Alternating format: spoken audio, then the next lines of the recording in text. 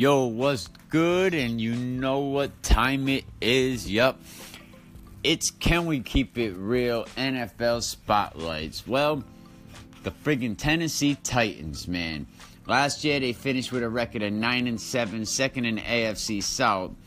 But yep, they lost in a divisional round to the Pats.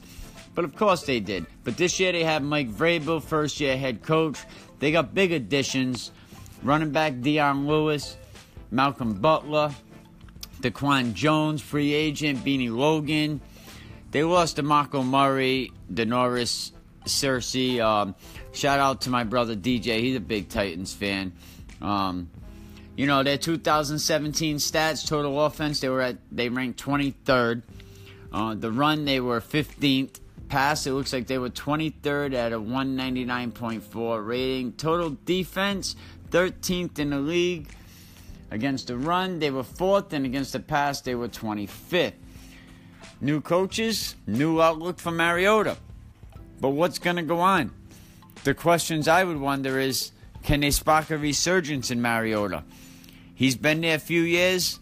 I've been saying the average person in the NFL, 3-4 years max. Mariota, who spent the offseason after 2016 rehabbing from a surgery to repair a broken leg, is coming off his worst statistical season as a pro.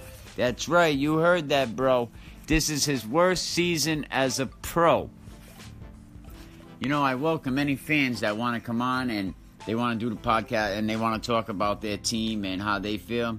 Let me know. Hit me up. Can we keep it real? 40@gmail.com. But back over here at we'll see what happens. He was tasked with calling plays in at the line. But that leads to blame. Coaches play calling for the team's offensive struggles, to a veteran defensive playing, pulling Mariota aside and telling him, run more, pass more. There has to be one guy calling in these plays. Mariota has yet to play a complete 16-game season because of injuries. But for the first time, he didn't spend his offseason rehabbing. The Titans picked up the 5th-year option, keeping him under team control through 2019, which was, of course, you got to do that. You got to bring him back. I mean, he's a good quarterback. The big payday, though, for Mariota will come next season. So Mariota is entering his final year of his contract. He's got to produce on the field this year, and he's got to try to stay on the field all season. We'll see what Mike Vrabel and offensive coordinator Matt LaFleur will do if they vow to tailor the offense around the strengths, meaning that fans should expect greater on spread formation, play tempo, action, and RPOs, run-pass option, baby. That's pretty much what the Eagles did with Nick Foles. But is the receiving core sufficient enough? 3 of the team's top 4 wide receivers are entering their 2nd season on the field. Veteran Rashad Matthews remains the team's number 1 wideout. A year after the Titans drafted the former Western Michigan star Corey Davis for the 5th overall pick. Davis, who did battle injuries for much of his rookie season, came on strong as of late. Sharp, 2016 first-round pick. He missed last season with a foot injury. Taylor was a 3rd-round pick. He should battle for the number 3 spot. And Pro Bowl tight end Delaney Walker, he could remain Mariota's favorite target. We'll see what tight end Joshua Smith could take a step forward in his 2nd season. And former Patriots running back Dion Lewis should also contribute by catching the passes. Have the Titans done enough to address their defense? Have they? Have they not? The Titans were strong against the run last season, but ranked 25th in the NFL in pass defense.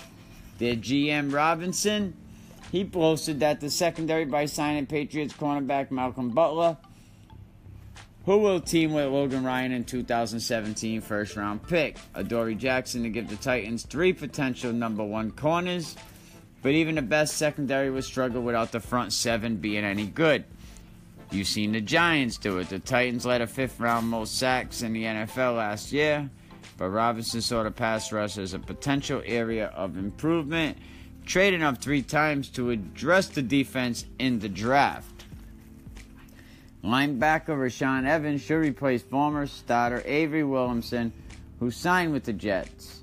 Harold Landry should contribute heavily, and former Arizona defensive back Dane Kutcher could provide depth at cornerback. Their 2018 schedule starts on September 9th at Miami, Houston at 1, at Jacksonville, Philadelphia at 1, at Buffalo, Baltimore at 4:25, at LA Chargers, and then they get their bye on October 28th. And then they're off to Dallas, New England, Indy, Houston Jets, Jacksonville, the Giants, Washington, Indianapolis to finish out their year. Well, let's see what the Tennessee Titans do. This is your boy. Can we keep it real? We'll see Mike Vrabel, man. See where he can keep it real.